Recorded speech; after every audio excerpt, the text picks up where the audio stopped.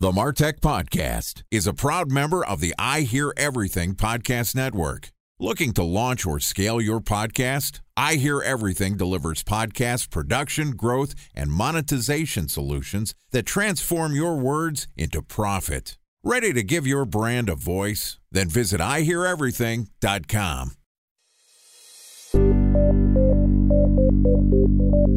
From advertising to software as a service to data. Across all of our programs and clients, we've seen a 55 to 65% open rate. Getting brands authentically integrated into content performs better than TV advertising. Typical lifespan of an article is about 24 to 36 hours. If we're reaching out to the right person with the right message and a clear call to action, then it's just a matter of timing. Welcome to the MarTech Podcast, a Ben J. Schaap LLC production. In this podcast, you'll hear the stories of world-class marketers that use technology to drive business results and achieve career success. We'll unearth the real-world experiences of some of the brightest minds in the marketing and technology space so you can learn the tools, tips, and tricks they've learned along the way. Now here's the host of the MarTech Podcast, Benjamin Shapiro. Welcome to the MarTech Podcast. Today we're going to discuss the appropriate use of data collection and analysis to understand who your customers really are. Joining us is Michael Schoen, who is an SVP and General Manager of Marketing Solutions at Neustar, which is a leading global information services provider, driving the connected world forward with responsible identity resolution. And today Michael is going to tell us about how customer data for use in marketing is evolving. Okay, here's my interview with Michael Schoen, the SVP and GM of Marketing Solutions at Neustar. Michael, welcome to the MarTech Podcast. Thank you. Happy to be here today. Excited to have you on the show. We've spent a lot of time trying to figure out when we were going to get together, so appreciate you sticking with us and excited to learn a little bit about the use of data and what's changing today. For starters, tell us a little bit about yourself and about Neustar. Sure. So I've been at Neustar for about 5 years. Prior to Neustar, I was at IPG Media Brands in the Cadreon unit. So I had some time in the agency world, learned a lot about programmatic advertising, and a lot about how the needs of marketers have evolved over time. And really, joined Neustar, as I said, about 5 years ago, because I saw that the needs of marketers were not being met by the ad tech and MarTech providers at the time. And I saw in Neustar the set of assets that I thought could be brought together to really provide solutions that marketers were dying for. So Neustar is a data company, and you're heading the marketing solutions vertical of that. What is marketing solutions in your eyes? I would define Neustar a little bit more broadly. I think it's worthwhile to think of Neustar as being a company that across our different business units is focused on enabling trusted connections between companies and consumers at the moments that matter most. In the context of marketing solutions, that's about helping brands understand their consumers, be able to measure and optimize and orchestrate the ways in which those consumers experience the brand. And then finally, analytics, so that brands are able to measure, understand the effectiveness, and really optimize their marketing spend. But we play a similar role in other businesses. So we have a similar business in risk and compliance, where we're helping brands validate that the consumers they're interacting with are, in fact, the consumers that they purport to be. And we have businesses in security and communication solutions as well. So for marketers, I think the crux of the problem is we want as much data as we can to understand who our customers are. And it's not necessarily just understanding what our customer data is, it's trying to pinpoint the exact person to make sure that we can reach them with the right message at the right time. Obviously, there have been a bunch of high-profile privacy-related concerns, Facebook, Cambridge Analytica being the biggest. Talk to me about how you see the mix of privacy and the usage of data evolving for marketers. Yeah, so we're certainly at an interesting point in the evolution of data. What we've seen is more brands recognize the strategic competitive advantage that comes from making good use of their data. At the same time, there have been increasing concerns around privacy and new regulations like the California Consumer Protection Act that are increasing the liabilities and risks associated with brands misusing customer data. So I think what brands are really looking for now is the opportunities in which they can leverage value from the data that consumers entrust them with, but do it in a responsible way and ensure that consumers understand the way in which their data is going to be used and that, in fact, they find that information exchange to be valuable. So you said that consumers want their data to be used in a responsible way.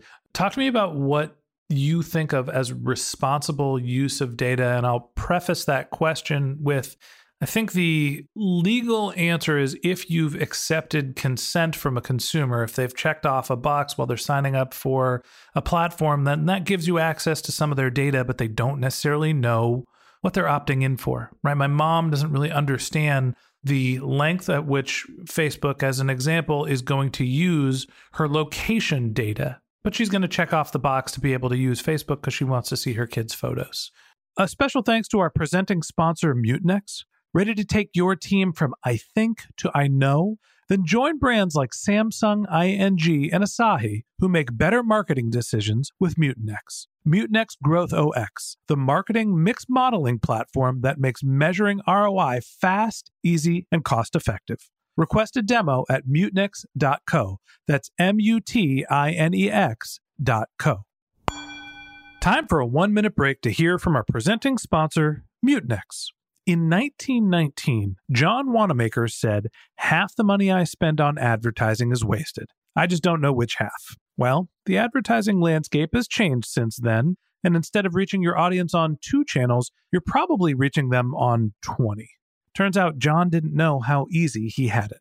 But that doesn't mean that you should give up on striving towards marketing effectiveness. No matter how complex your marketing strategy is, Mutinex Growth OX is the market mix modeling platform that measures the impact of marketing on your bottom line. Mutinex's market mix modeling platform calibrates your insights against the latest market conditions so you can make media and marketing investment decisions confidently and quickly. Ready to take your team from I think to I know? Then join brands like Samsung, ING, and Asahi who make better marketing decisions with Mutinex.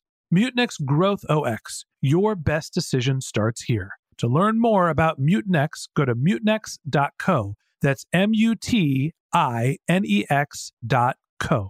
Okay, here's the rest of today's interview.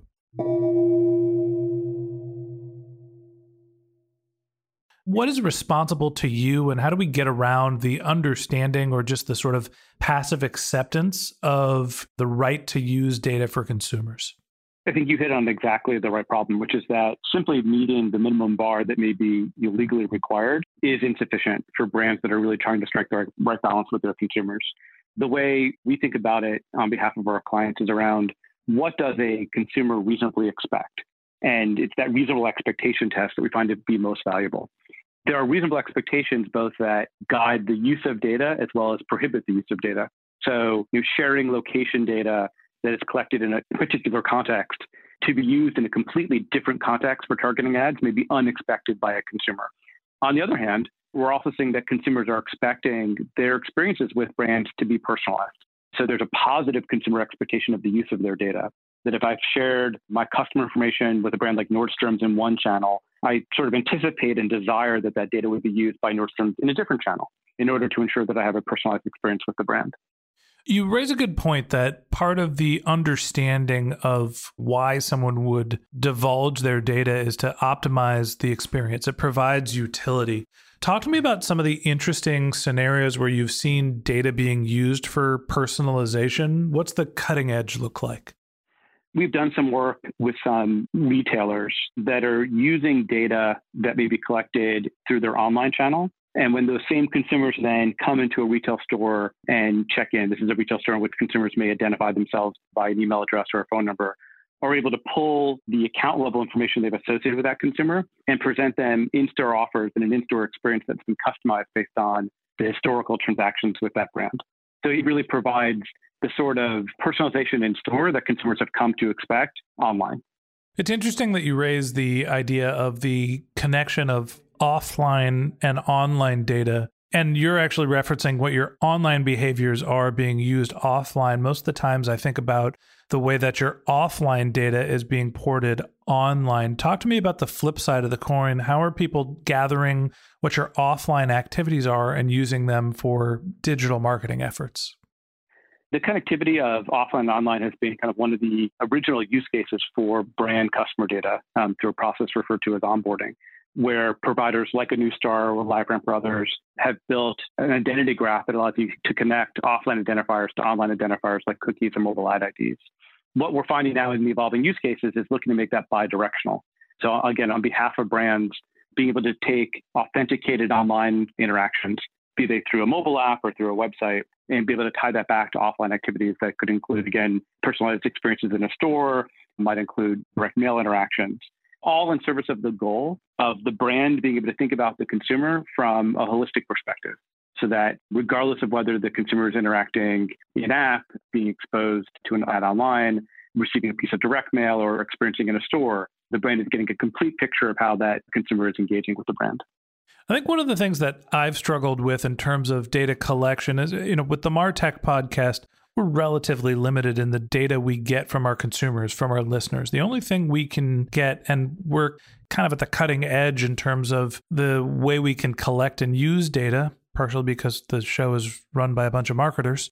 We get down to the mobile app ID level, but it's hard to understand who the people actually are. How do you think about flushing out a data profile? What's the best practice when you have something like an email address, but not a name and not a city? Or in our case, you have a mobile app ID and you want to understand who the person is, what their job is, years of experience. How do you fill out an entire customer profile with limited amount of data? I have two thoughts there. One is that many brands faced with a similar situation where they're relatively data poor are actively pursuing strategies to try and develop richer data sets. So the typical use case for a brand that is lacking in direct consumer data are CPG companies, consumer packaging companies, that are selling through retailers. And so they typically have very little interaction with the end consumer. What we're seeing is the emergence of direct-to-consumer or DTC brands that are built from the start to directly interact with consumers and get access to direct customer information.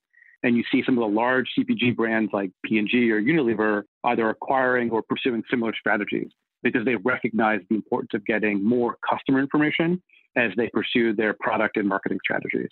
At the same time, when you're dealing with a situation which is that you simply have limited identifiers, partners like Neustar are able to help paint a broader picture of who those consumers are. We have a number of customer segmentation schemes that could help you at the MarTech podcast get a better perspective of who your consumers are, who are your frequent listeners, what is their backgrounds, and then if you wanted to activate on those insights, be able to run marketing campaigns as well. So walk me through the cost of enriching a data set. If you're a company like the MarTech podcast, which has limited data points, I think the term you used was data poor. We're not exactly on data welfare, but we're not data rich. But what's the cost and the way to flush out your data so it is more actionable? It depends on whether you're initially pursuing insights or you're looking to activate against media campaigns. In both cases, Neustar will typically pursue a CPM model. So the cost will be tied to the number of records that you're looking to get insight into. So if you're dealing with 100,000 records or 1 million records, and then it correlates with our match rate against the data set. I understand the model.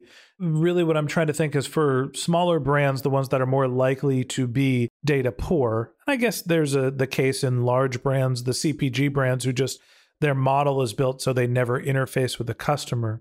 How do you think about not only what the data point is, but what is the value of a data point? Like, what do you charge for, I have my list of 100,000 listeners. I have mobile app IDs. How do I map that to email, job title? If I'm a CPG company and I have a sense of what the purchase frequency from a specific card is, how do I understand who that person is so I can market to them in other channels? What's the actual cost of a unit of data? Yeah, so again, it's going to vary based on the use case. Most typically, we'll think about that in the context of the marketing activation the brand is looking to pursue. For example, again, depending on the media channel, you might be looking anywhere from 75 cents to $5 CPM. So that's 75 cents per 1,000 records that you might be looking to activate against. That's interesting. I assume that the cost would be significantly higher. The benchmark for me is when you think about email marketing and you're doing lead generation, you're generally paying $1.50 to $3 per lead that you're enriching to get someone's email addressed. And then you're using multiple variables to validate that that person is in your target for an email campaign. So it's actually a little less expensive to buy digitally targetable data as opposed to something with an email address where you're doing more direct digital outreach. Exactly. Okay. Interesting stuff, and I think that's a great place for us to land the plane today. So that wraps up this episode of the MarTech Podcast. Thanks to Michael Schoen, the SVP and GM of Marketing Solutions at Neustar, for joining us. In part 2 of our interview, which we're going to publish tomorrow, Michael is going to tell us a little bit about cross-channel measurement.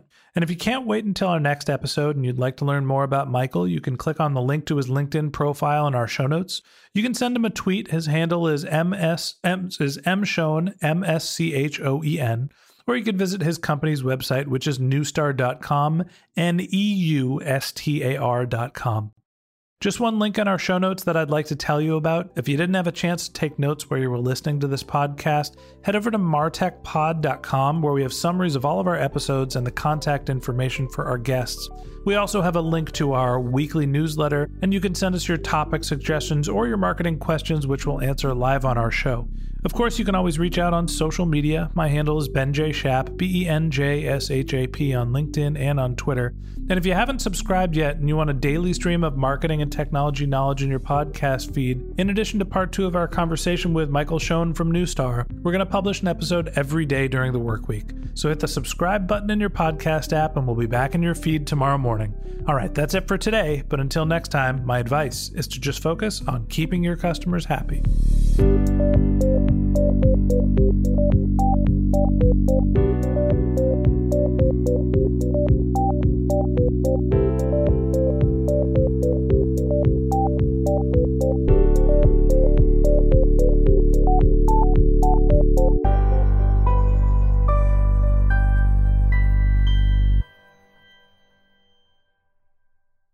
Thanks for listening to the MarTech Podcast, an I Hear Everything production.